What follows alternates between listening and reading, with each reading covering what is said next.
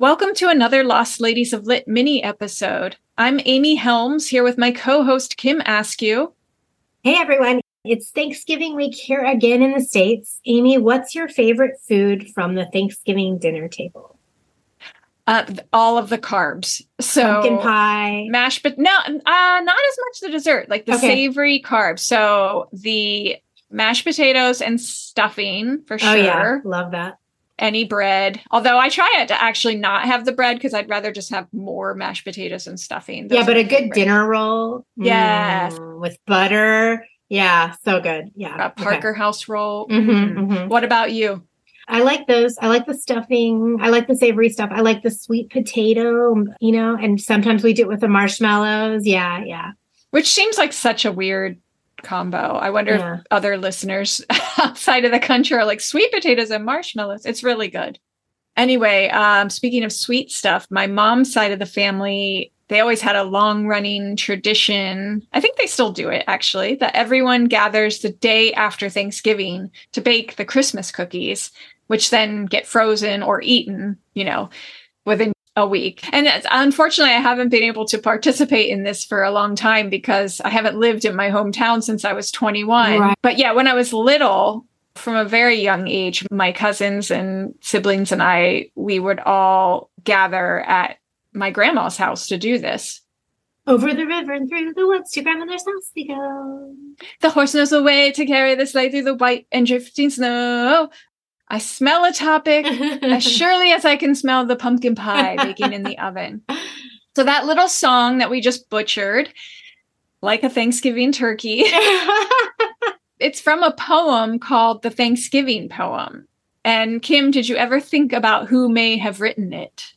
No, but something's telling me it might be a lost lady of lit. Indeed, it was.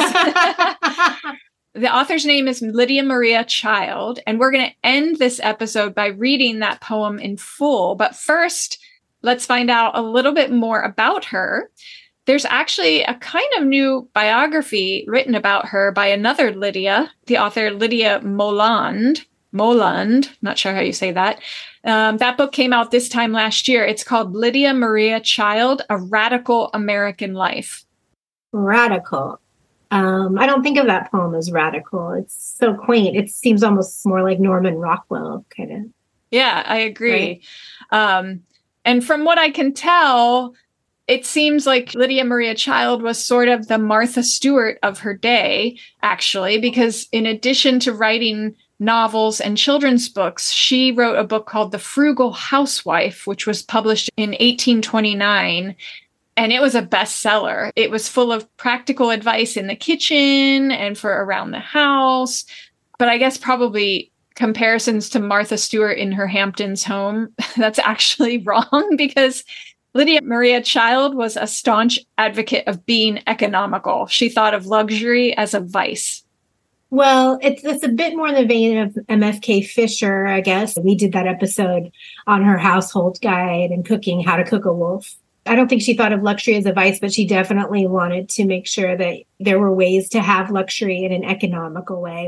Yeah, how to make do with what you have. Right. Yeah, that probably is a bit more what Lydia Maria Child would be advocating for. Okay. She was all about stretching one's resources, letting nothing go to waste. So this book, this household book, was so popular, it went through 33 printings over the course of 25 years, which is pretty amazing. She also wrote a manual for mothers called Creatively, the Mother's Book. Okay. That's reminding me a little bit of Mrs. Beaton's Book of Household Management. Yes, Isabella Beaton. Yeah. I owned the Mrs. Beaton book for a while. I don't know what happened to it, but I was so intrigued by that for a while. Of course, there's nothing practical in it for the 21st century. No. But it's a fun book to flip through. We should do another episode maybe on all of these kind of household manual books. That would be fun. I would be so into that.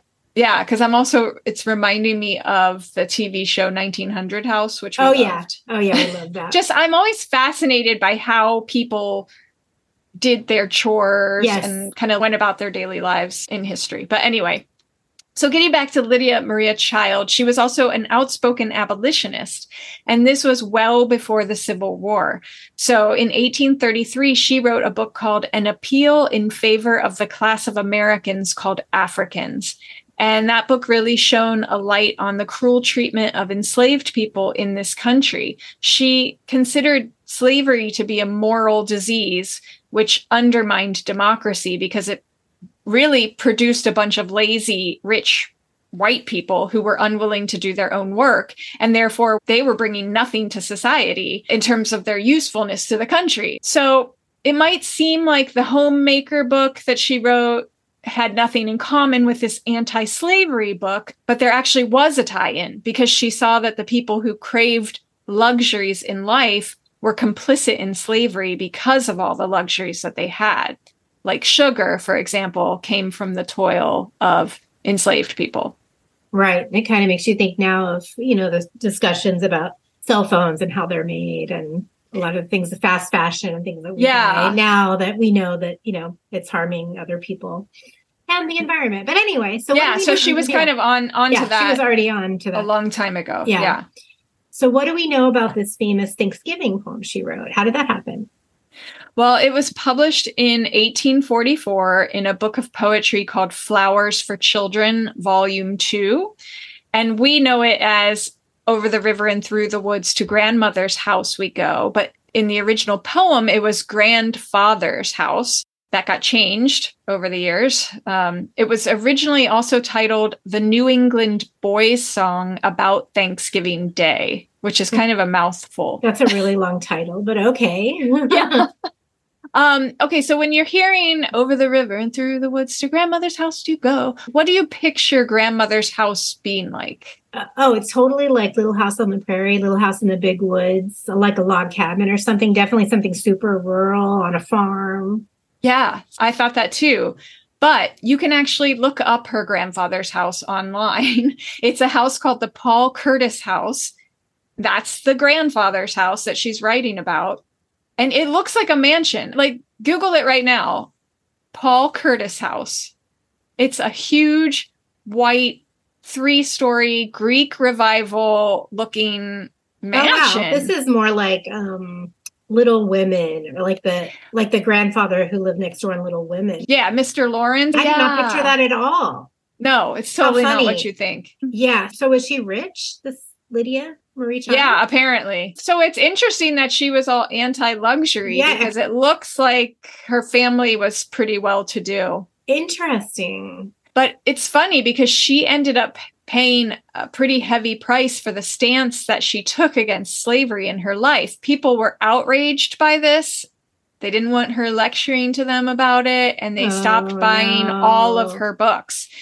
And as a result, she ended up living the later years of her life in poverty, or so she claimed, actually, because her friends, they were stunned to find out when she died in 1880 that she really still had a tidy little nest egg that in today's money would be somewhere around $750,000. So she was claiming poverty because nobody was buying her books, and she probably wasn't making any money, but because of her ability to live so frugally on the money that she had earned, she had a large savings still at the end of her life. Making a mental note to pick up a copy of The Frugal Housewife to see if I can pick up any tips. It obviously worked out well for her. Yeah. So let's finish up this episode by reading the full version of the Thanksgiving poem. I think in subsequent decades, some people swap the Thanksgiving for Christmas. So if you think of this poem as more of like a Christmas poem, that's probably why. I do.